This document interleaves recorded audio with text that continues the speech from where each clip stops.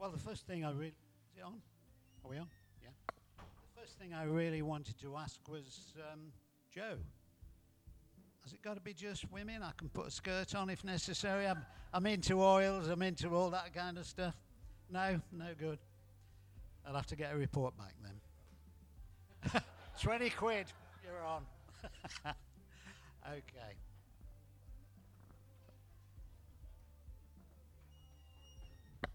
Okay, well, it's good to see so many new faces here. Last week, as part of our Portrait of Christ series, Pastor John here preached really on the death and resurrection of Lord Jesus. It's quite unusual because he wasn't even here. So, yeah, it was quite a novel experience for us. I mean, the gospel message is really pretty simple, isn't it? It's just 5 words. Jesus died and rose again. And you know, 2,000 years ago, on that particular Friday evening of the Jewish Passover celebration, which later became known as the Lord's Supper, and which today's church often remembers as Maundy Thursday, Pastor John importantly last week reminded us that the word Maundy was Latin, or is Latin, I presume, for mandate or commandment. So it became Thursday, the Thursday commandment.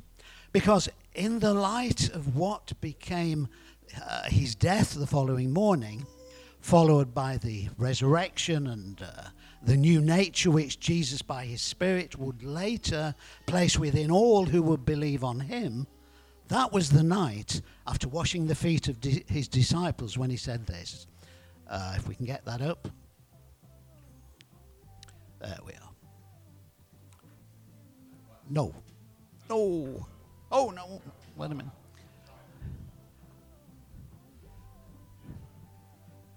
We're nearly there.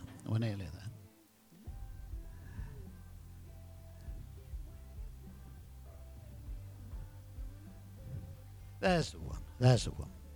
So this, on that particular night before the Lord's Supper, he said, a new commandment, a new mandate, a new commandment I give to you, that you love one another as I have loved you, that you also love one another. He's saying, in light of the cross and the new person that you become, above all else, remember this commandment which I've given you tonight. Encourage others in it. Do any of you still wear one of these? There's one or two putting their hands up. It was quite some time ago. I remember, were they Dazzle reminders? These craft wrist bracelets which Lorraine Payne produced. For me, I actually chose one which was blue-coloured wool, and it became a reminder, a permanent reminder. I remembered reading in the Old Testament, part of the law of that time was that God said to the Jews on their prayer shawls, they had to put a blue thread within the white threads, and it was so that when they saw it, they would look, they would remember, and they would do. Look, remember, do. And it's great. It reminds us to pray. It reminds us Jesus. Because today, as we look into our Bibles, and the fact that the resurrection of Jesus was pretty well the launch of new creation itself, I want you to be encouraged way beyond any present or future sorrows that any of you may have to go through.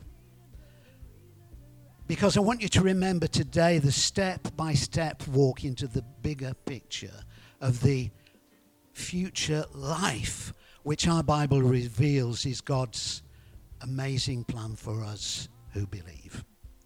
And that's because, this morning Pastor John asked that I talk to you about Christ's promised return to this earth and the future new creation and eternal Lord. And I think you're going to finish by preaching that next week, John. In other words, that which was described by the Apostle John from a revelation which was given to him. Later it was published in the last book of our Bible, and which is actually called the Revelation of Jesus Christ. And, excuse me, we know that the future so-called Messianic age is the very high point of Old Testament prophecy, whilst the new creation and the eternal order described by this same Apostle John in Revelation is the high point of New Testament prophecy. And right at the beginning of John's book of Revelation, he greets us. It's in chapter 1 and verse 4. And there we have it. He said, "Grace and peace to you from him who is, who was, and who is to come." So, in today's Portrait of Christ message, I'll be using that same threefold chronological order from the one who is, who was, and who is to come. And so the title for this morning's message is From Here to Eternity. We have it there, where heaven and earth come together. I first thought about it when I'd seen the film and that steamy, that steamy thing on the beach that was going on there. Yeah, Burt Lancaster and Deborah Carr thing.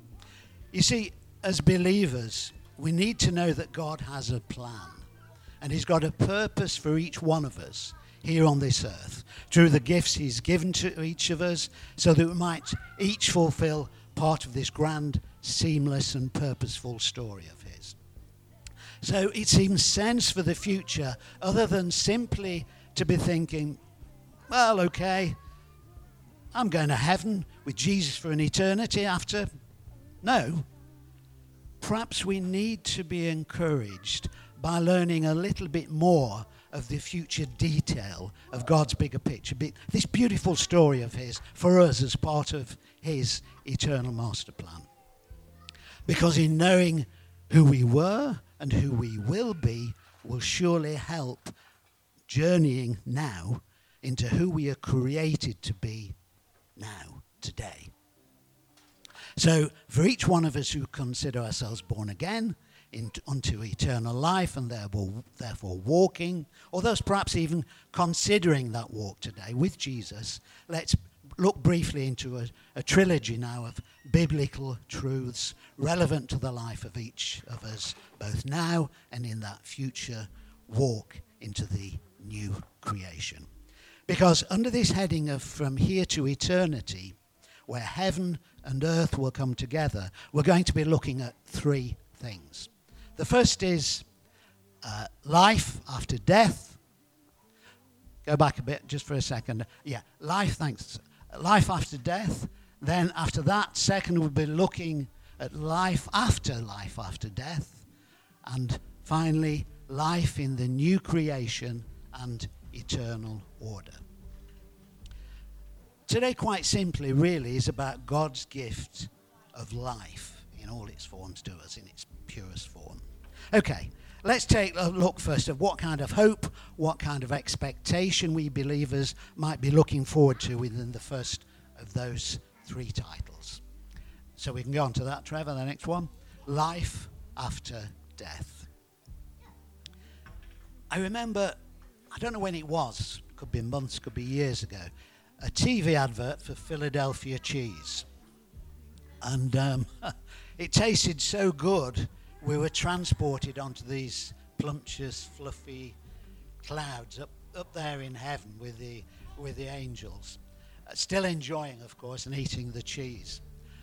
And, you know, I thought this week, it just flashed, I had a flashback to that, and I thought, with that kind of possible general impression out there of what an eternity of life after death is going to look like, is it any wonder people are a bit suspect? I mean, you'd think at least you could take a book or something up there, or perhaps a Kindle to relieve the boredom. Actually, the New Testament hasn't got that much to say about the condition or location of people immediately after they die, but there's enough. And the early Christian writers, they were much more interested in the period of life, not just after death, but after. In other words, they were interested in the ultimate physical resurrection after a period of what they called bodily dead. And thinking about Jesus, it's a bit like Jesus' life after death, whilst he was still bodily dead in the tomb after his crucifixion, during the time prior to what we know as the Easter day, if you like, physical resurrection itself. So in effect, we could possibly think of his resurrection as kind of a two-stage sequence. And it was this final stage which concerned the disciples and the early Christian writers the most. Fortunately, we have a little connect group of a few of us, and we've recently been looking into the Gospel of Mark.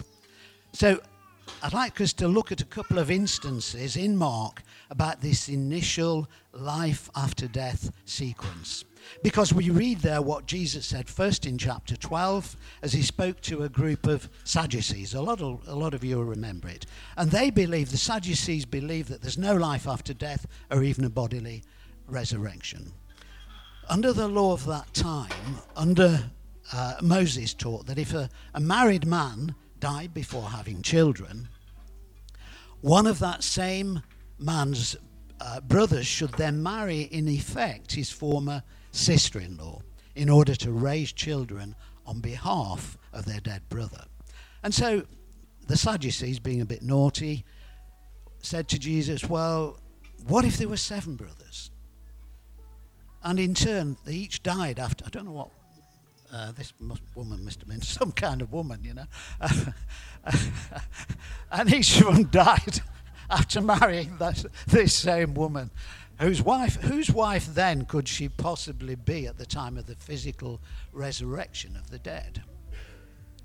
And Jesus tells them 2 things. Yes, he says, there will be a bodily resurrection of the dead, but they won't be marrying after that resurrection, because in that sense they'll be like the angels in heaven.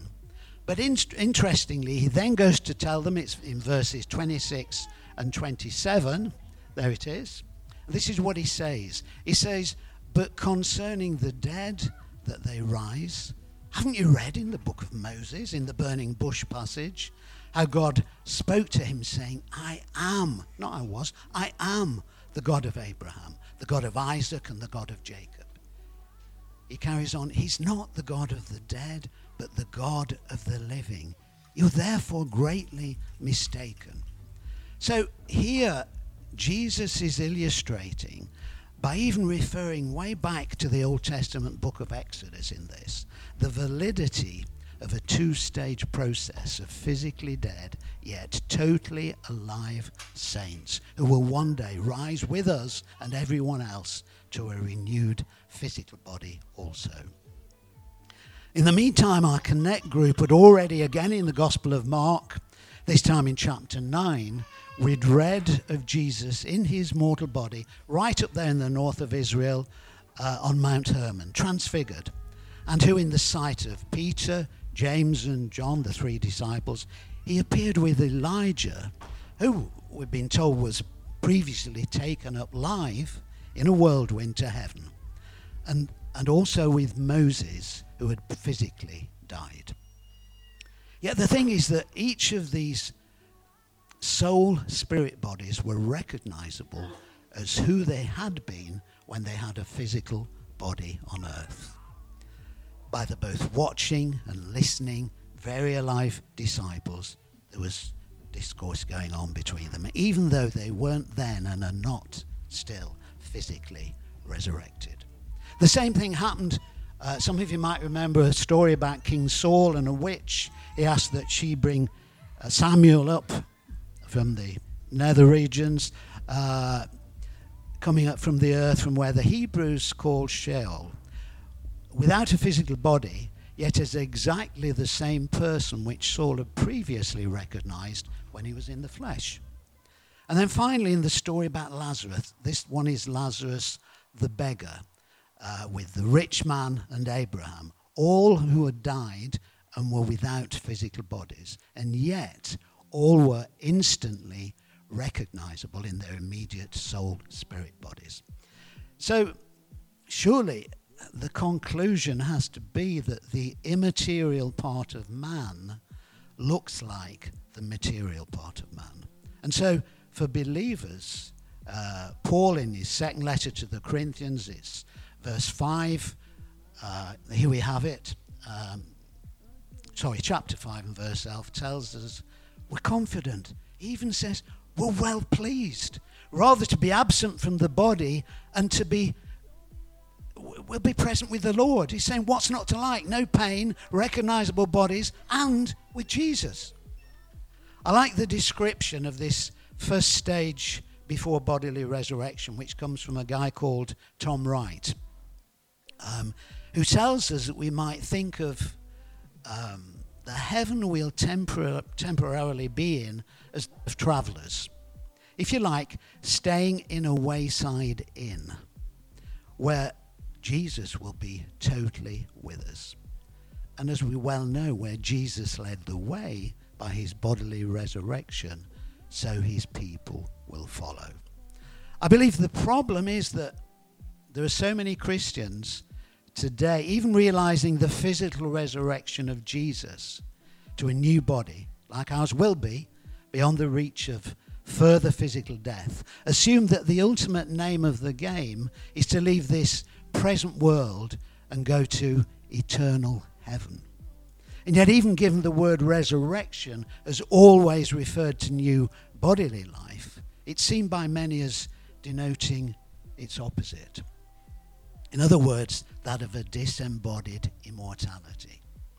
So, unlike Jesus and the early followers, some often don't believe that resurrection meant a two-stage kind of post-mortem reality of the overthrow of death, where we are totally alive and in God's presence as we await the day of bodily resurrection.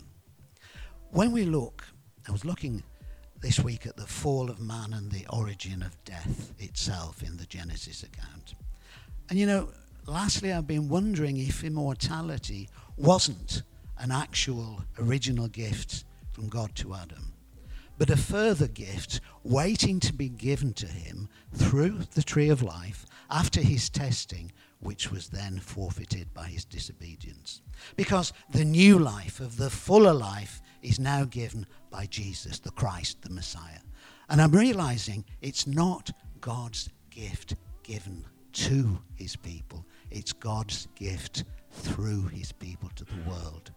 Church, that's why we are here. And again, Paul, his first letter to the Corinthians, chapter 1 and verse 58, that's the one, says, "Therefore, my beloved brethren, be steadfast, immovable, always abounding in the works of the Lord, knowing that your labor is not in vain in the Lord." So in effect, it's not sit back and relax because we've now got a wonderful future. It's get on with the work which will last into God's future, because the resurrection means our work will not go to waste. The New Testament tells us that God wants us to be renewed human beings, helping him to renew his creation, and that it was his physical resurrection that was the, if you like, the opening bell ringing that out, and that it will be with our physical resurrection in this life after death, where he will fulfill that plan.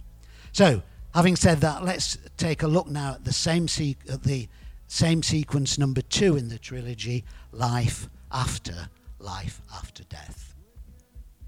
And as I've said, we're here looking at what our Bible says about the events which lead up to our future physical resurrection after death. And you know, that won't be happening up there, because guess what? This is the time Jesus will be coming down here, and we'll be coming with him. Because it's never suggested we escape the earth to go to heaven, but that Jesus' good news has always been about heaven coming to earth. First, we read in the book of Acts how Jesus will return. It says, in the same way that he ascended into heaven, so he's going to return. Get the next one, Trevor. There we have it. Acts chapter 1, verses 9 to 11. And it says, now, when he'd spoken these things, while they watched, he was taken up, and a cloud received him out of their sight. And while they looked steadfastly toward heaven as he went up, behold, two men stood by them in white apparel, who also said, Men of Galilee, why do you stand gazing up into heaven? This same Jesus who was taken up from you into heaven will so come in like manner as you saw him go into heaven. And so what's the prerequisite then for Jesus' return? That's the next one on.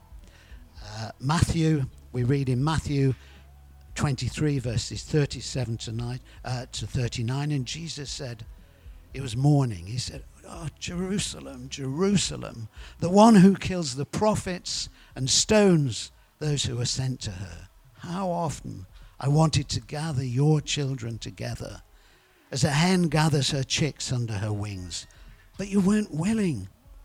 See, your house is left to you desolate. That happened in 70 AD. For I say to you, you shall see me no more till you say, blessed is he who comes in the name of the Lord, the messianic greeting. So, according to that scripture, Jesus won't return to this earth until the Jews and the Jewish leaders ask him to come. Now there's something for prayer. Just as those same leaders once led the nation to reject Jesus as the Christ, the Messiah, so someday they'll need to lead the nation to accept him as Messiah.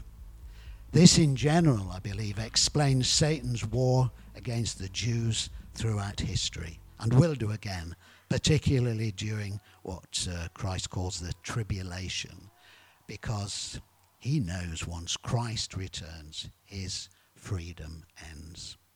And so, if Satan can succeed in destroying the Jews once and for all, before they come to national repentance, then Jesus won't come back. And his career's safe, which would seem to confirm anti-Semitism all along as being part of this satanic strategy to avoid the second coming of Jesus. He will come back. Satan's a created being. Fortunately, God used his prophet Zechariah. It's in chapter 12 and verse 10. And he says this, and I will pour on the house of David and on the inhabitants of Jerusalem the spirit of grace and supplication. Then they will look unto me whom they pierced. This is Jesus speaking. Yes, they'll mourn for him as one mourns for his only son, and grieve for him as one grieves for a firstborn. And so we see the return of our Lord. Jesus tells us, it's in Matthew 24 this time, verses 29 to 31, under the heading, the coming of the Son of Man, when it will happen, and excitingly, who he'll be coming back with. And this is, the next one is what he says. He says, immediately after the tribulation of those days, the sun will be darkened, the moon won't give its light, the stars will fall from heaven, and the powers of the heavens will be shaken. Then the sign of the Son of Man will appear in heaven. Then all the tribes of the earth will mourn, and they'll see the Son of Man coming on the clouds of heaven with power and great glory. And he'll send his angels with a great sound of a trumpet, and they will gather together his elect. That's us, physically resurrected, from the four winds, from one end of heaven to the other. And that's why today's message is called From Here to Eternity, where heaven and earth come together. What's the Lord's Prayer say? Your will be done on earth as it is in heaven. God's grand plan is to unite the whole of heaven and earth. It's all about the putting right of creation and justice as it was in the beginning. And that's why the whole purpose of the tribulation we've just read about is both to cause a great worldwide revival, and then with Jesus' return to make an end of wickedness and wicked ones as he brings the whole of this universe back under God's direct, eternal rule and reign. Now, there are many Bible students also indicate that here's the place where this same eternal reign of God actually begins with what's called the millennium or messianic kingdom, 1,000-year rule of Messiah. Revelation chapter 20 mentions it before talking about our Lord's continuing position of authority into the new creation and eternal order. And that's why at the beginning of today's message I referred to the future so-called messianic age as being the high point of Old Testament prophecy, whereas the new creation and eternal order is the high point of New Testament prophecy, and which we finally come to now in the book of Revelation. And we're going straight to chapter 21, because although most of the information of the first 20 chapters of the book of Revelation can be found in the Old Testament, chapter 21 onwards is brand new material, not revealed to the Old Testament prophets. So at the end of today's message, now we come to the third and final sequence of events in our trilogy: life in the new creation, there we have it, and eternal order. And the first two verses of chapter 21 are key, because what Jesus showed him I'm trying to imagine John when he saw this. It must almost have blown his mind. And he says, I looked again and could hardly believe my eyes. Everything above me was new. Everything below me was new. Everything around me was new, because the heaven and earth that had been passed away. The sea was gone completely. And I saw the holy city, the new Jerusalem, descending out of heaven from God, prepared like a bride on her wedding day, adorned for her husband and for his eyes only. Whoa, there we have it. Heaven and earth remarried. And it carries on. Verse 3, and I heard a great voice coming from the throne. See, the home of God is with his people. He will live among them. They will be his people, and God himself will be with them. The prophecies are fulfilled. He'll wipe away every tear from their eyes. Death will be no more. Mourning no more. Crying no more. Pain no more. For the first things have passed away. And the one who sat on the throne announced to his creation, see, I am making all things new. And then John says, turning to me, he said, write what you hear and see. For these words are faithful and true. It's done. I'm the Alpha and the Omega, the beginning and the end. I will see to it that the thirsty drink freely from the fountain of the water of life. To the victors will go this inheritance. I will be their God, and they will be my children. The future creation of the eternal order is assured, because the one who makes the promise is both faithful and true. We partake of the fountain of the waters of life. Heaven and earth remarried. Man glorified, body, soul, spirit. We become the bride of Christ. And that final life in the new creation in eternal order will be the new beginning after God's final setting right of the world. Paul describes it like this. It's in 1 Corinthians 15:28. He said, but when all things have been brought under his control, then the Son himself will also be under the control of the one who gave him control over everything, so that God may be all in all. The King of the universe himself, in his one seamless and purposeful story from beginning to end, has unveiled his eternal master plan. To sum up and unite the whole of heaven on and earth. Last scripture, Isaiah chapter 46, verse 10. I make known the end from the beginning, from ancient times what is still to come. And that's why God, in his wisdom and for our encouragement, gave us the biblical blueprint of his master plan. Be encouraged. Continue your part in it into our ongoing, beautiful future life, which Jesus has planned for you and is planned for me. Amen. Thank you.